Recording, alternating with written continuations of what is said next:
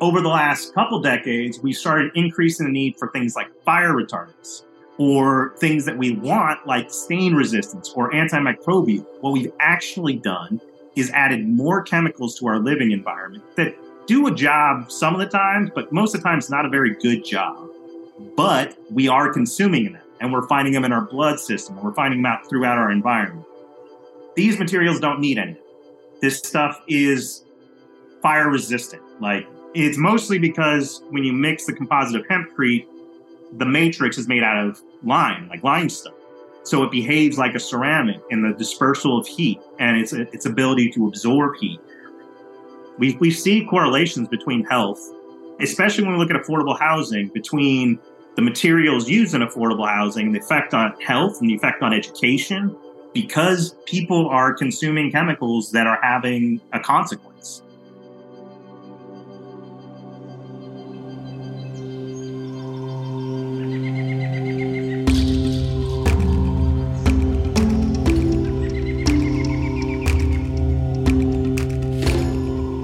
Welcome to the Regenerative Real Estate Podcast, a show about human environments and how they can be used as a force for good.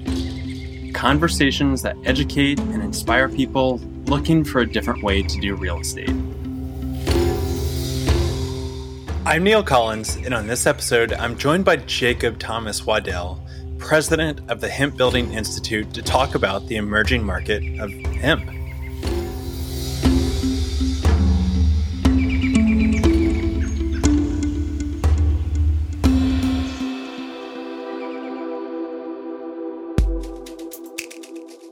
One of the perks of this show is that it helps me keep an antenna up for people doing really innovative work.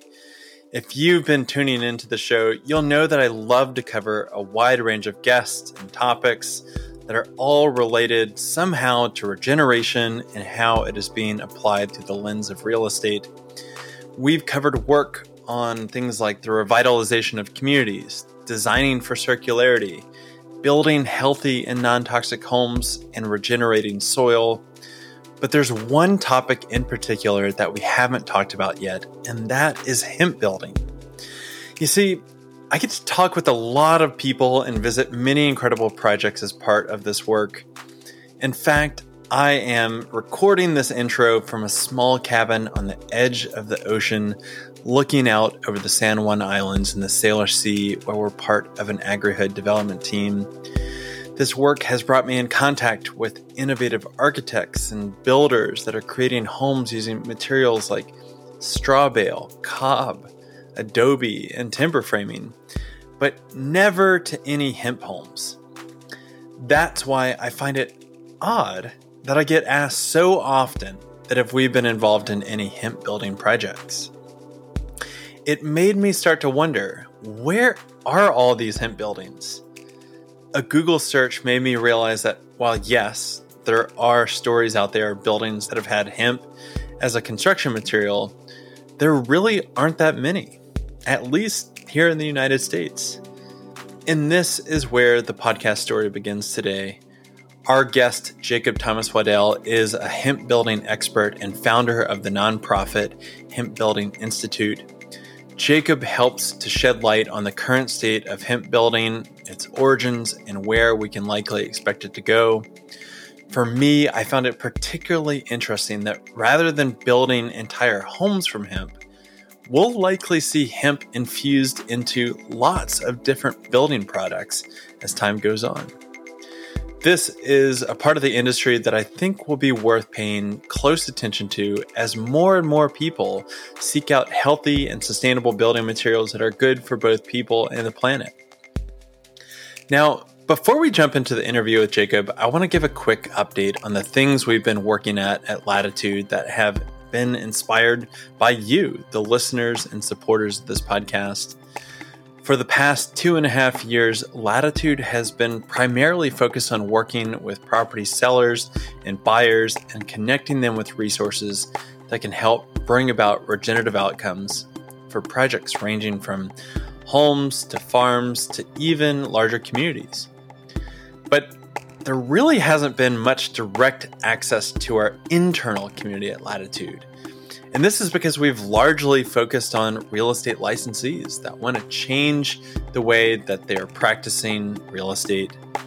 But time and again, we are finding incredible innovators and visionaries that are pursuing projects that are regenerative, sustainable, or community-oriented. And these people want to be in a relationship with other like-minded and dedicated professionals. This is why we have expanded our Mighty Network community offering to include what we call the Regenerative Practitioner. This is where we are coming together twice a month virtually to connect with our peers in the broader regenerative real estate movement to mastermind, share resources, and get connected with one another. This group is meant for those people that are looking to take their careers and projects to the next level. I am personally excited to bring my background around capital strategies and financing to help people get their ideas out into the world and to learn from others how they are catalyzing regenerative outcomes in their own communities. We have guest speakers lined up each month for workshops with direct access for deeper conversations. One of our big goals in 2024 is to create a fund that regenerative practitioners can invest into that gives members access to bridge financing to initiate projects. We'll be creating a steering committee for this if you're interested in getting involved. And our next upcoming workshop is on October 18th. We will be joined by Cynthia Tina hosting the workshop entitled Intentional Community and Models for the Future of Housing. I hope to see you there, and thank you for being along on the evolution of this work. It is a privilege to bring these conversations out into the world.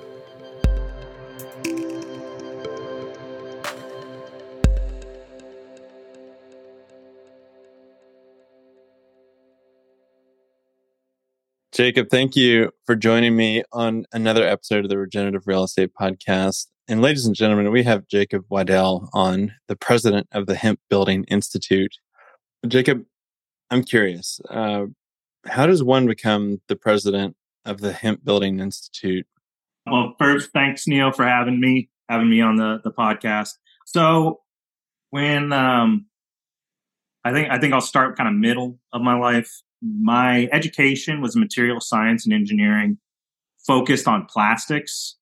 So this is kind of defines a lot of how I see the world. A lot of it's science-based, a lot of it's, numbers. And also there's a big part of seeing the big picture, or trying to see the big picture, which comes from much further back than that, my childhood, I think. But it's kind of hard to pinpoint.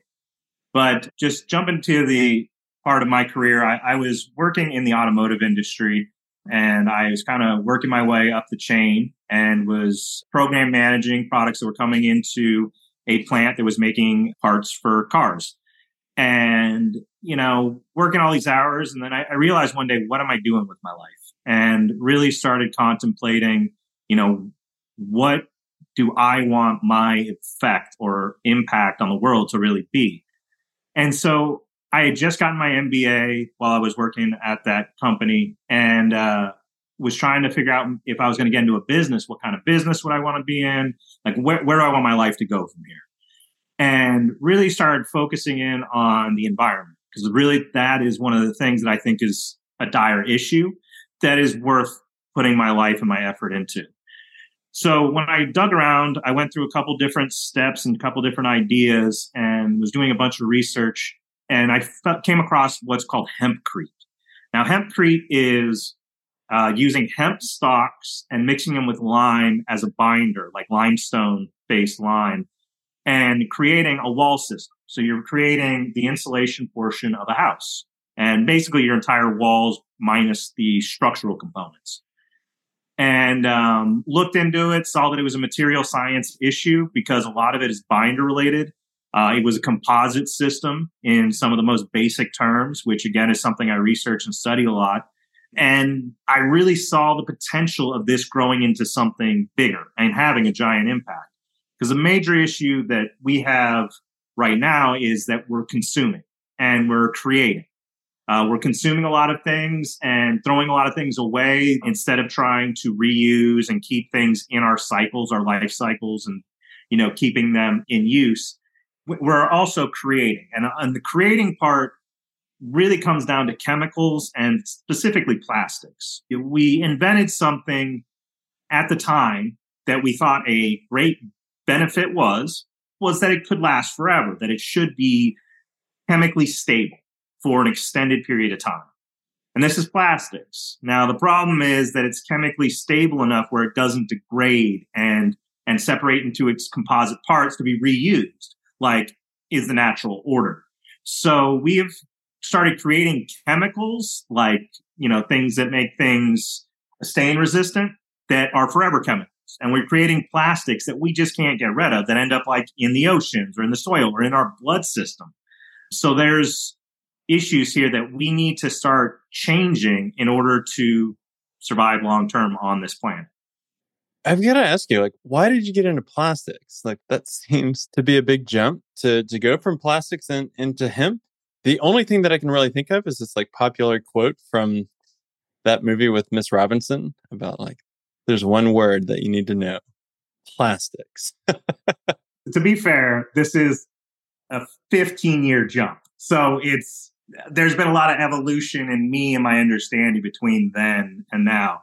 And then we're talking about, getting into college and seeing opportunities and seeing something new and seeing something that's developing and can have leaps and bounds. And there's potential there. At the same time, studying this stuff, I did start having some feelings about the negative side. The fact is that without plastics, the health industry wouldn't be where it's at. Technology could not be where it's at.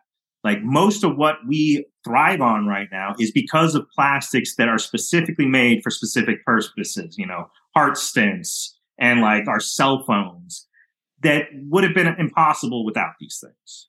Now, at the same time, we've also just started using plastics just for everything because it can be cheap, because it's a byproduct of the petroleum industry. This is really the problem. Plastics are good if used properly, in my mind.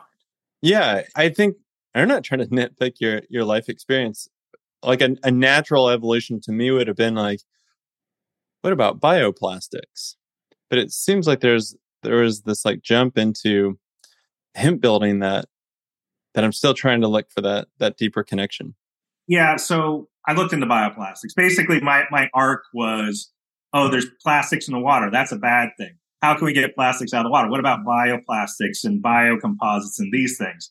Then I realized that even the biodegradable stuff or the compostable stuff, if you don't put it in the specific environment required to dissolve these things, it doesn't really do the job. So if it ends up in the dump with everything else, it's still going to be there a couple hundred years. It really needs an ecosystem consumed. So I saw flaws in that system. And then I realized that recycling in general is an incredibly flawed system, honestly created by the plastics industry in order to promote them over the glass industry back in the bottles back in the 60s and 70s. So you start seeing these reasons why things are created and the flaws in the system. I was really trying to engineer something that would try to suck plastics out of water, microplastics specifically. It got to a certain place where I realized that I couldn't take the next technological leap without lots of funding, and it wasn't a solid enough idea to really pursue that. So when I came to hempcrete, it was almost like an easy replacement to something that's horribly wrong. Our built environment is 40% of the carbon footprint of the world. 11% is the materials, 29% is the operation of the building. We have made technological leaps basically forced in by the creation of the air conditioning system and the plastics industry to try to create sealed boxes where we pump everything in mechanically. Before that, hundreds, thousands of years, our buildings breathe. Our buildings were things that interacted with the environment. They changed their humidities and moisture. They were affected by the heat in the environment around them. So it may seem like a giant leap, and that's kind of where it was a slow walk, basically. And then when I found this thing, I was like, this is something that I thought had a great deal of potential, that as a material scientist, I have a specific advantage in developing and pushing forward. Yeah, so that's how I ended up with hemp. Well, that must have been in the mid 2000s. I would ascertain just from your timeline, and this is an amazing segue into really the forefront of an industry, because there's been a lot of evolution from farm bills and prohibition and legalization. Like, can you really paint a broad stroke picture on what's been going on in this industry since you've really immersed yourself into it? Okay, so the reality is my timelines move a lot faster because it's just the way I operate and move quickly. So I actually would have been it'd probably been 2017-ish. But here's the arc: is 2014. There's a big giant push to try to legalize hemp. It gets approved for like scientific facilities and research. At that point, you start to see the development of the hemp industry. Now, when it was first proposed, the focus was on the traditional uses of hemp, which are fiber, grain, potentially things like building materials.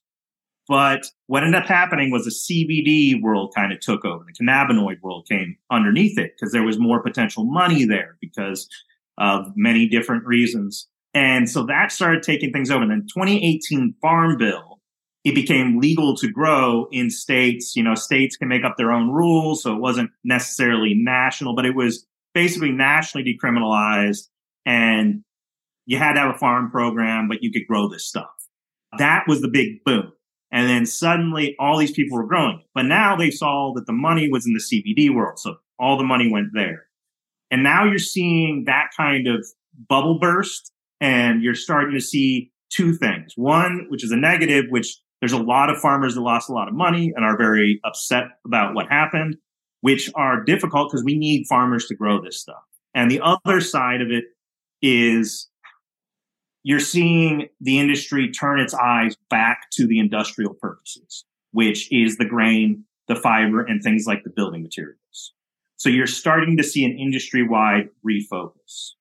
Now, when we talk about hemp building products, that story really starts in the 80s.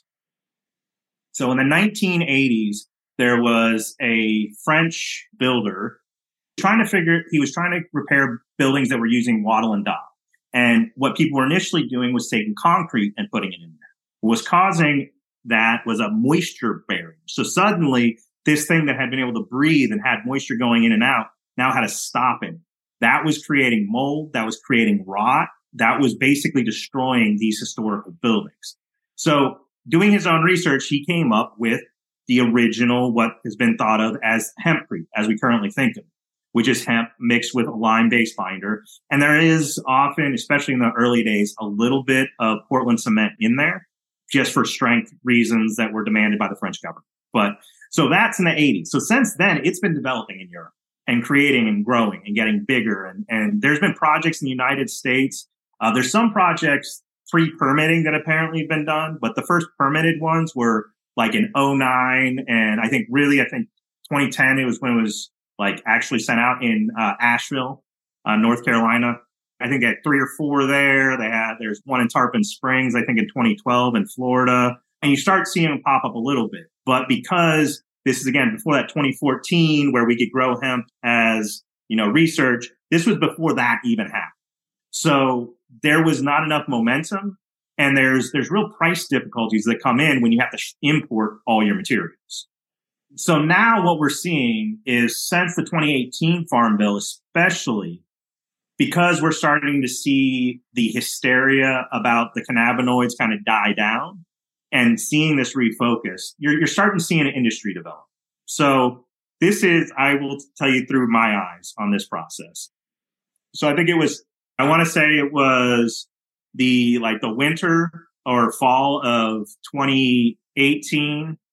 I went to a thing called the Hemp Building Summit in Idaho. And that's where a lot of people that were kind of tinkering with this idea and starting to develop things in the hemp world really kind of came together. This was put together by a company called Hempitecture, who's really been trying to lead a lot of different things in this industry.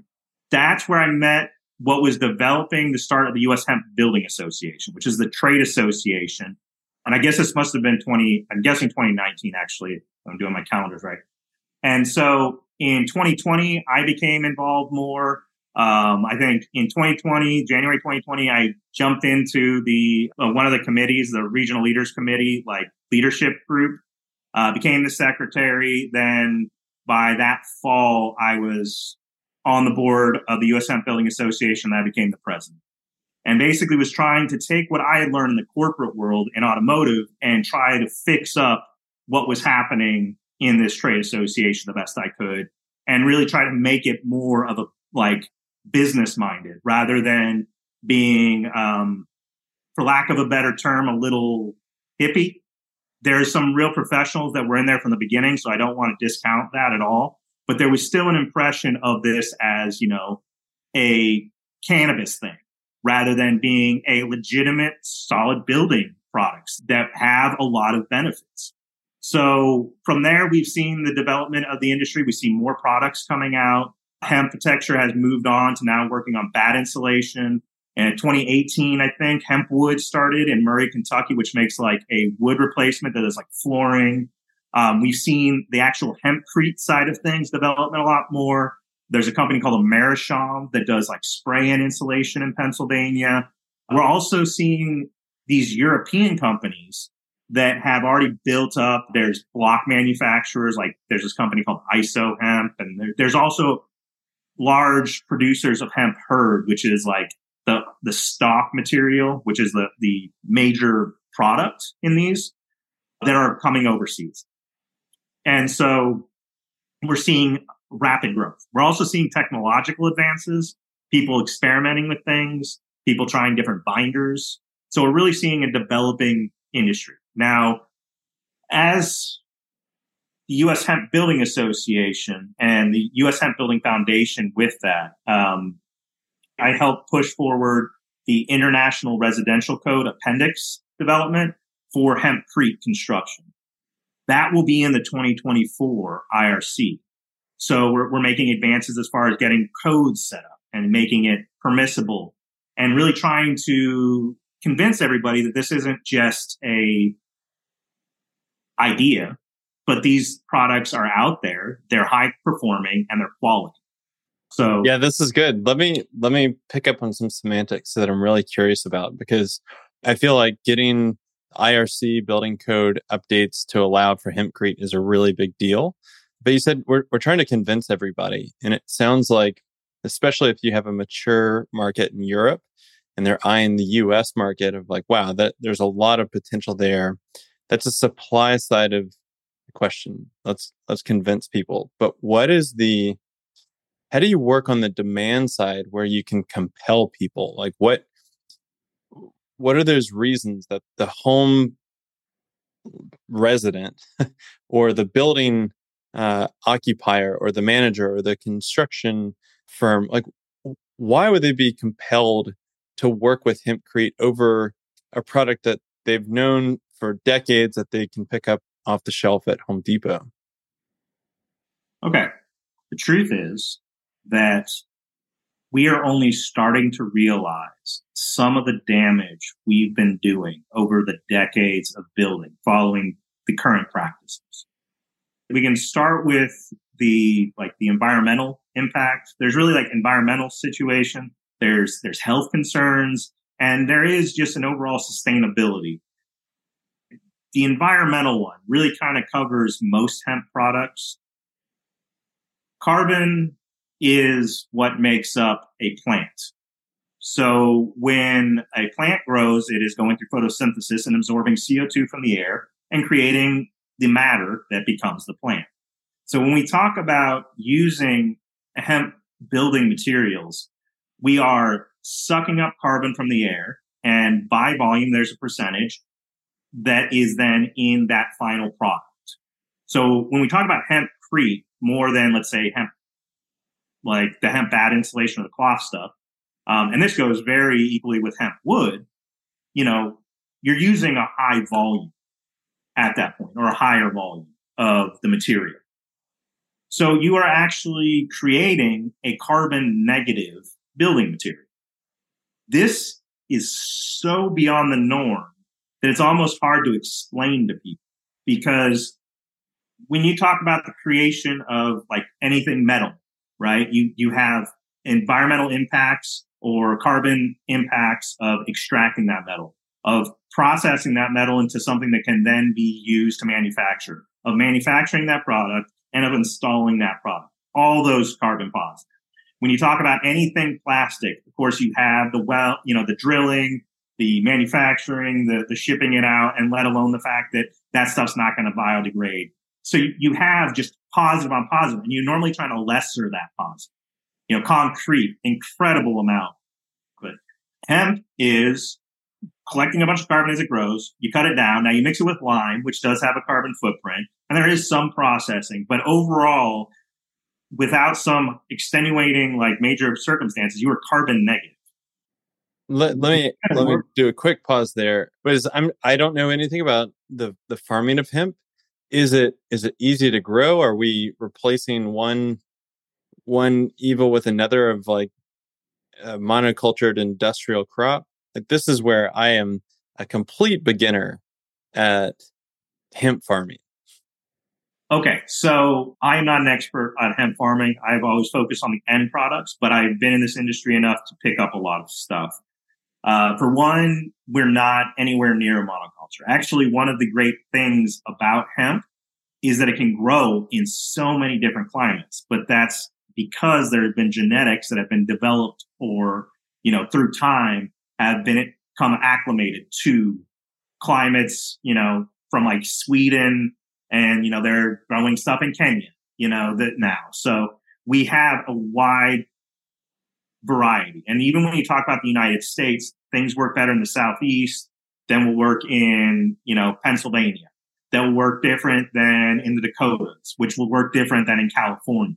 And we've seen this because we've been pulling genetics from different parts of the world in order to get things to grow properly. And we still have a long way to go when it comes to genetics. But basically genetics, we're not really approaching a monoculture. And that's actually would be not only against a lot of philosophy of a lot of people in this industry, but it just doesn't make sense for output, for actually getting production. When you grow this plant, it works best if you put it in a rotation. So you don't want to be growing hemp after hemp after hemp. It's more like I grew corn this year. I'm going to grow, I'm going to grow corn, then I'll grow hemp, and then I'll grow like bean or something like that. And then corn, then hemp, then bean, just like we've been doing with every other crop. We want this to kind of just fit into what farmers are used to, really, for it to produce and be manageable in the long run. It's really good for the soil. Now, it absorbs a lot of things, including like heavy metals from the soil. It's called phytoremediation. It's been used to clean up different disaster sites. They've grown it from places like Chernobyl to places like in Italy. There was a tract of land that had been destroyed because there was an automotive factory there. And so there was a whole bunch of heavy metals left in the soil. And so now this land cannot be used for products that would be consumed by humans. But you can grow the hemp there and it'll start absorbing that. And after, a certain amount of years, suddenly it'll be to a level that you can then grow a crop on it again. So there's a lot of benefits to using this crop on the agricultural side. So environmental, carbon negative. It's always weird. We've got some marketing work to do on carbon negative and carbon positive. Yes, I've heard the arguments and the discussions about it, and I don't know. It sequesters carbon. We'll just put it that way. Yes, and it helps to build the soil. It sounds like. What strikes at the heart of somebody that is going to be living in a home that is built with either hempcrete or hemp flooring? Like what the environment aside, how does it relate personally to an individual? So really, the personal aspect really kind of boils down to health. We spend 87% of our time indoors, like 6% in our car. So that's like 93% of our time not outdoors. But, it's 87% of our time within buildings, according to a survey by the EPA. Indoors, we see 2 to 5 times the pollutants as outdoors. Now, the primary cause of most of those pollutants are either the building materials around us or potentially things we drag into the house with us. So for generations, we've been building homes with natural products. We really haven't had this issue. There's going to be basically an equilibrium with what you'd expect outside, except for maybe cooking devices, which are generating a lot of carbon. But other than that, you're not getting anything from the materials around you. Now, when we started getting into the plastic revolution, when we talk about like the 40s and beyond and using AC systems, we start putting materials in that we are then now breathing the VOCs from, that are breaking down as they're used. And then we are turning into dust, and then we are breathing those in, or they're getting on our food or putting on our hands, and then we're eating them, or they're absorbing through our skin. And over the last couple decades, we started increasing the need for things like fire retardants or things that we want, like stain resistance or antimicrobial. What we've actually done is added more chemicals to our living environment that do a job some of the times, but most of the time it's not a very good job. But we are consuming them, and we're finding them in our blood system, or we're finding them out throughout our environment. These materials don't need any of it. This stuff is fire resistant. Like, it's mostly because when you mix the composite of hempcrete, the matrix is made out of lime, like limestone. So it behaves like a ceramic in the dispersal of heat and its ability to absorb heat without decomposing or breaking apart. That's probably a big thing, is we need to change our current practices, because what we're doing is we're putting more chemicals into our environment. We are creating systems where mold is created. So basically, the cause of mold is moisture gets stopped in some place it would not naturally get stopped because you have some plastic or some other resistant thing. And then that leaves an environment prone for mold growth. So by not creating barriers where there's stoppage of water, by like not using a vapor barrier, which you can't really use with hempcrete, you allow for the systems to naturally work and not have the creation of mold. Those are probably the biggest things. We see correlations between health, especially when we look at affordable housing, between the materials used in affordable housing and the effect on health and the effect on education, because people are consuming chemicals that are having a consequence. Yeah, this is really my entry point into why we're even on this podcast, is just the realization of, and I don't even want to say there's a correlation. I would imagine that there's a strong causation, that we've just toxified our worlds. And as someone that was a real estate professional, that was either developing homes and habitats or helping to transfer them from one owner to the next, to really look at the data, to see these exploding pandemics that are cancer, autoimmune diseases. And you're saying, what on earth is going on? Is it the food that we're eating? Yes. Is it the way that we're building? Yes. So it's not just our outdoor environments, it's our indoor environments. And I've had such an amazing time learning from people like you. And there's actually an architect out of Southern Oregon named Paula Baker Lepore and her husband, Robert Lepore. They have eco-nest homes.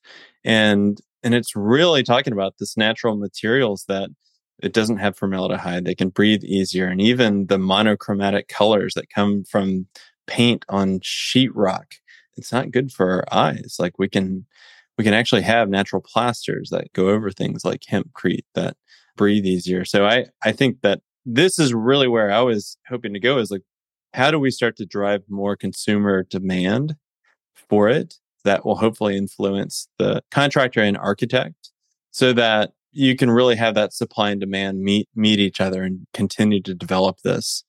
And that's where I'm curious. You're the president of the Hemp Building Institute. It sounds like you've got things going on with updating the IRC building code. Like, where do you really want this organization to go? What is its role within the greater ecosystem?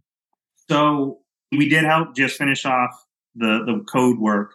That was something I had started when I was president of the Hemp Building Association. I really needed to see completed.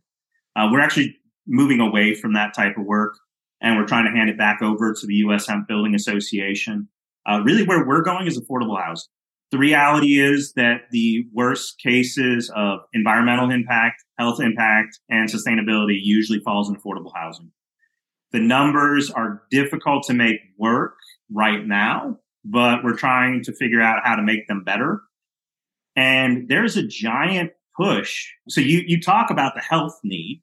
The reality is that we are just beginning to understand the health consequences of building materials. And that's just kind of coming up to the vision of, world leaders and stuff. It's not even discussed really. Environmental impact, we already know. And this is already checking all those boxes. And sustainability, we know. So by trying to key in on the points of meeting these goals that different groups are making for environmental impact and sustainable impact, we hope that can help mitigate some costs and we can really start working this in. Because the reality is, with all these great building ideas, we don't need dozens of them. We need hundreds and thousands of them to really make an impact. And so we need to figure out how to kind of mainstream, if you will, these as soon as possible. If we can figure out how to make it work in affordable housing or in government subsidized housing, then it becomes attainable for almost everybody, hopefully.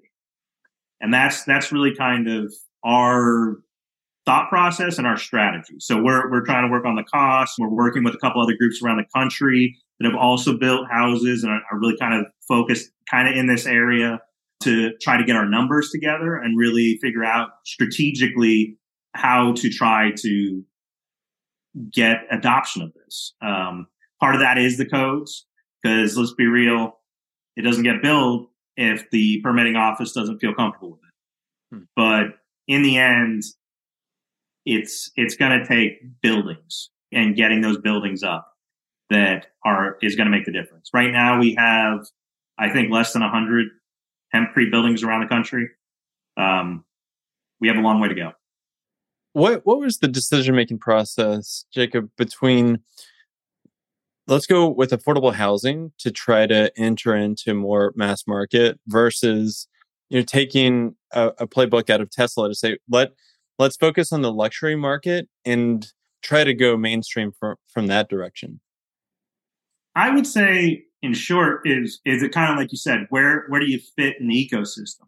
There are plenty of people building the houses for the rich right now with these materials. These are high performing, healthy, environmentally friendly materials. There's a Cape Cod house that was built last year. There's sizable things. Really, we saw the need and the push for trying to bring it to the affordable level, to try to find a way to make the math work out that the average American could afford these things and could consider them when they're building a house or can look for it when they're looking to buy a house. We get a lot of architects and engineers and designers that tune into the podcast. If you're talking directly to that group, like what do you think that their steps are in order to begin to incorporate this into their designs, into speaking to their clients, or like what if you're targeting that demographic, what's their approach to help further this industry along? I think there needs to be greater education and greater understanding of the health, environmental, and the negative sustainable practices that we currently use. The AIA, so many of the trade organizations, the AIA is connected to the 2030 concept, and that was them trying to come to like carbon neutral building, I believe, by the year 2030. So there's the trade organizations and the groups have seen the need to make these changes. So I think that that the architects and designers are such an important part of this, and it kind of there's like two sides of it. One is, do they understand that health and environment is a situation and an issue, and are wanting to to champion it? If they don't understand, then they need to just kind of begin with base education, understanding the health concerns. Right now, I'm taking this course by the Healthy Materials Lab by Parsons New School. They have an online course, but it goes over the health consequences of what we're currently doing. That's a good educational piece. When we talk about environmental, there's a lot more studies that need to be done.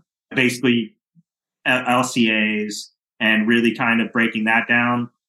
That's a whole nother conversation about the LCA world and where we're at and where we need to be, because we have some ways to go there to get, let's say, harmonious understanding of how we calculate these things. So I think education is a big part. And then if you are a champion, then I think the conversation really is focusing on those health benefits and really focusing in on those environmental impacts. Really, it's talking to your customer and it's trying to understand what they want and what they need and what they take as important. What we're seeing in the younger generations, and the expectation is to continue seeing this, is more awareness and more concern with the environment and their health. And if you find out, they're big into yoga and they're trying to eat the healthiest foods, bring up the fact that you understand that the house you live in and the products you live in, you are breathing those in and you're consuming those every day of your life. And a lot of these things, we don't know what the consequences are. So I was just talking with a colleague of mine that she's pregnant, and let's say she wanted to build a nursery off of her house or an additional room. Is this something from the consumer side? And it feels really disingenuous to call a homeowner a consumer, but let's say she wanted to build it. Is going with a hemp building material a viable path for somebody like that wants to remodel their house or create an addition, or is this just for new construction type of projects? Absolutely can be used to refurb. There's people that are focusing specifically on that in our industry, using it as a wall replacement, basically maintaining the existing framing and putting this in for insulation, basically just changing some of the things in their house, especially if you're going to be looking at historic homes. It's almost like this is something you really should be considering, because again, what we see is if you try to do modern things that have negatives in modern housing, but like spray and foam traps moisture, like wherever it is. So it causes rot. It causes a lot of mold issues. It can cause a lot of damage, let alone the off-gassing and all that. So if you did something like that to an historic home, your timbers are probably going to end up rotting because the moisture is going to get trapped right against the timber. And, moisture, like I said, comes from everywhere. If you cook inside your house, if you take a shower, if you breathe, you're creating moisture inside your house. And if that doesn't have a place to go, it's going to find somewhere to sit. And that's why we get mold and a lot of this rotting and destruction of our building materials. So yes, absolutely. That's when we look at when it was originally created. It was originally created to repair buildings. Does it have a pretty good R value on it? So really, when we look at R per inch, we're seeing about a 2. So it's not that high. But the real tricky part is there's actually 3 parts of its thermal performance. The R value is just your thermal conductivity, and that's the basics of what everybody uses in the industries. And there's reasons for that because many of the products benefit from just looking at this one number, and they needed something to compare. There's also a thermal mass effect. So you're actually creating a wall that is, has some density to it. So you have thermal inertia. So when the sun hits it, it's not like your house suddenly becomes warm. That heat needs to transfer all the way through that building material to come out the other side. You do see allocations for this in the building codes because it's a known fact. And then you have what's called the hygroscopic effect, when you picture this, you have a matrix of stone and you have little pockets with plant material, which is the hemp herd. Moisture can travel through the stone. And when it gets into the hemp herd, it's kind of like in an environment, if you will. And then it can pass through the stone. And it's always trying to reach equilibrium between the whole thing. But this moisture within that plant material, as the temperature drops, it will condense. And as it heats up, it will evaporate. Now, condensation actually releases heat. So the temperature starts coming down and all these little pockets in your wall are responding by having a physical reaction that is releasing heat. And then as it heats up, the opposite happens. it evaporates. It's the cooling mechanism. It's why we sweat. So you have all three of these things adding to the thermal performance, which is why when you look at the thermal performance of hempcrete, it always outperforms its R values. Where when you look at conventional building materials, they almost always underperform because they're tested at, specific humidity and specific temperature range. And so they have kind of fixed the rules and played into that game as much as they could to get the best quote unquote performance.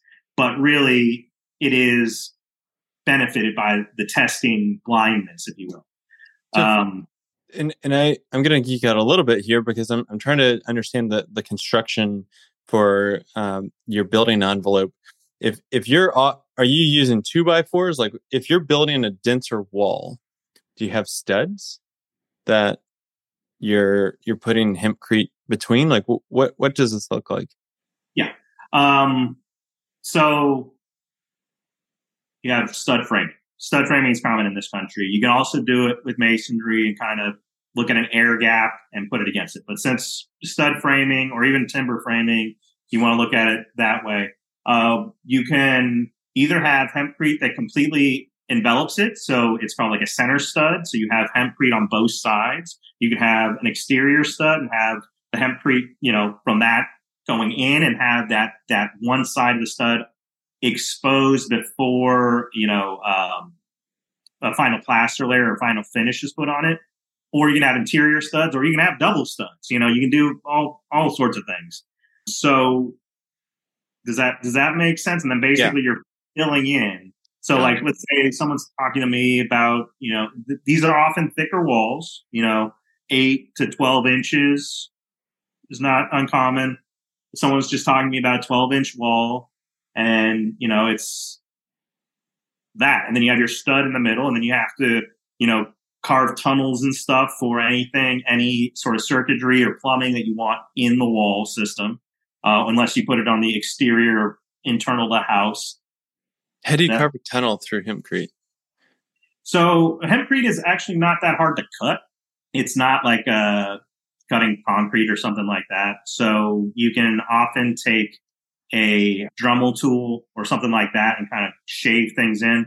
Other people that are making precast, which we haven't really gone into manufacturing styles, but there's about 3 or 4, depending on how you look at it, they can put in their mold, channel systems. Okay. Yeah. And the reason I ask is like we work with a lot of folks and myself personally, even on my own house projects, is you go talk to your contractor about something that you want to do. Maybe it's a little innovative. Maybe it's new in the marketplace. And you just looked at it like you're crazy. And they're like, nope, we don't do it that way. I've got my drywall team. I've got my blow-in installation team. I've got, this is how we run electrical. And there's just a lot of resistance simply because this is a transactional thing. We're going to get in, get out. And, I charge by the hour and I'm going to be in there for 6 hours. So I feel like we have this hurdle to get over as a general industry to say, how do we normalize this? And how do we get over these simple barriers of like, how do you run wiring and conduit and plumbing? So that's where my brain goes. And I feel like that's a whole different podcast and webinar series and things like that. But I can simplify some things. So going back to the manufacturing techniques, basically there's cast in place, which can either be done hand cast or sprayed in, or precast. So you create it in a manufacturing facility and you bring it to the job site.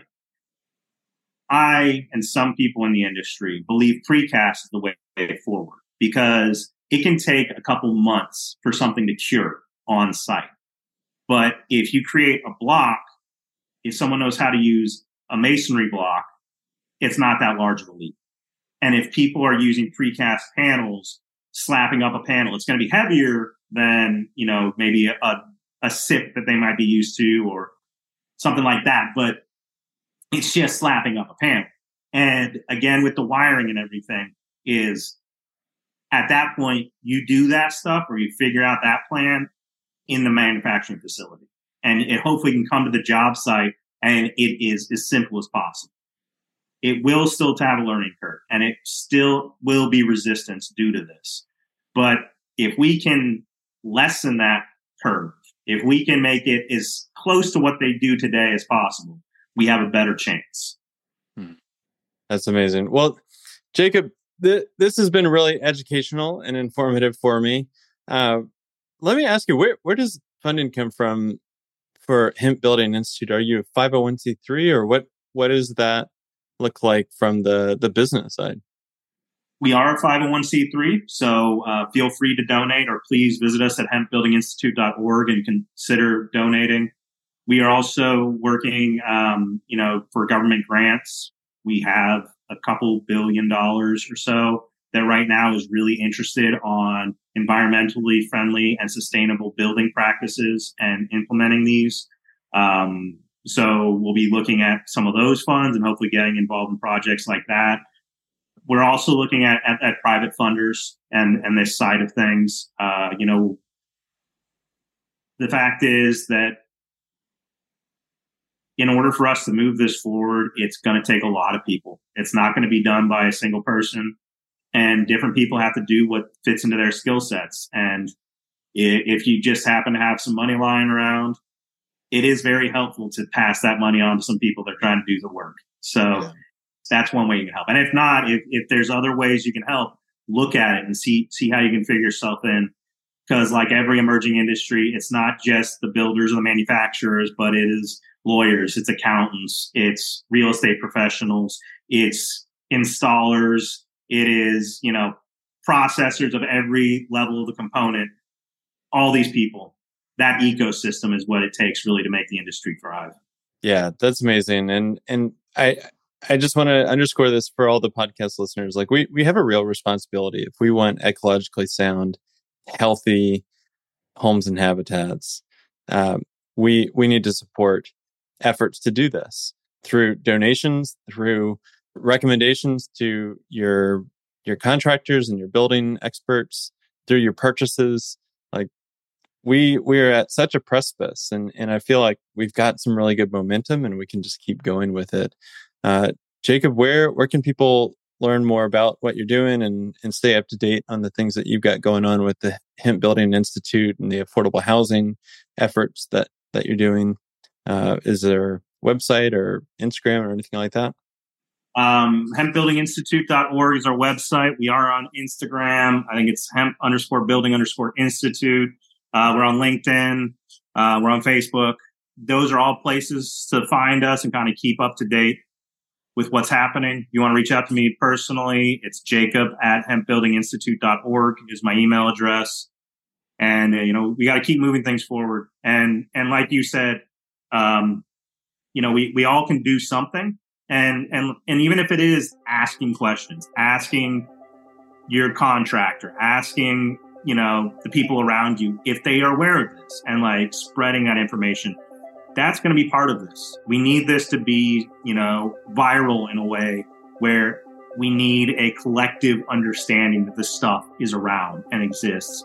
And that's going to be a big hurdle and a big thing that we all can help overcome. Well, Jacob, thank you for your time. We're certainly going to have you back on to give us some progress updates over time. My just heart goes out to this endeavor, and I wish you the best of success.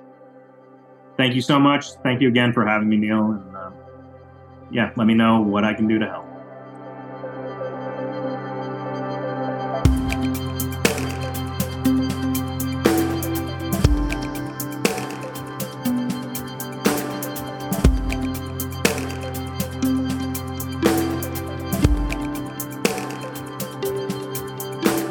If you want to follow our work at Latitude, you can follow us on Instagram at latitude.regenerative.re, and mine is @IamNeilCollins. We inherently believe in the potential that comes from connecting value-aligned and purpose-driven people together in community. That's why I encourage you to join our mighty network and introduce yourself to the other people working across the globe to advance a more regenerative, resilient, and beautiful world. Here, we want to know what you're working on and what inspires you. Through this platform, you can attend live events, take courses provided by our podcast guests, and create connection with other people and businesses that share your same passion. To join, find the link in our show notes or visit our website at chooselatitude.com. If you'd like to support the show, please share it with your friends and be sure to follow us on your podcast app so that you always have the latest episode downloaded. Another way to support our regenerative field building is to leave us a rating and review on Apple Podcasts. Positive ratings help attract amazing guests, and they can be the deciding factor for someone else to tune in and listen. And who knows, maybe this is the kind of motivation that it takes for them to finally decide to align their profession with their sustainable and regenerative values and become a positive force for good within their own community. This show was produced by myself and edited by Anthony Wallace and offered as a part of our work with Latitude Regenerative Real Estate.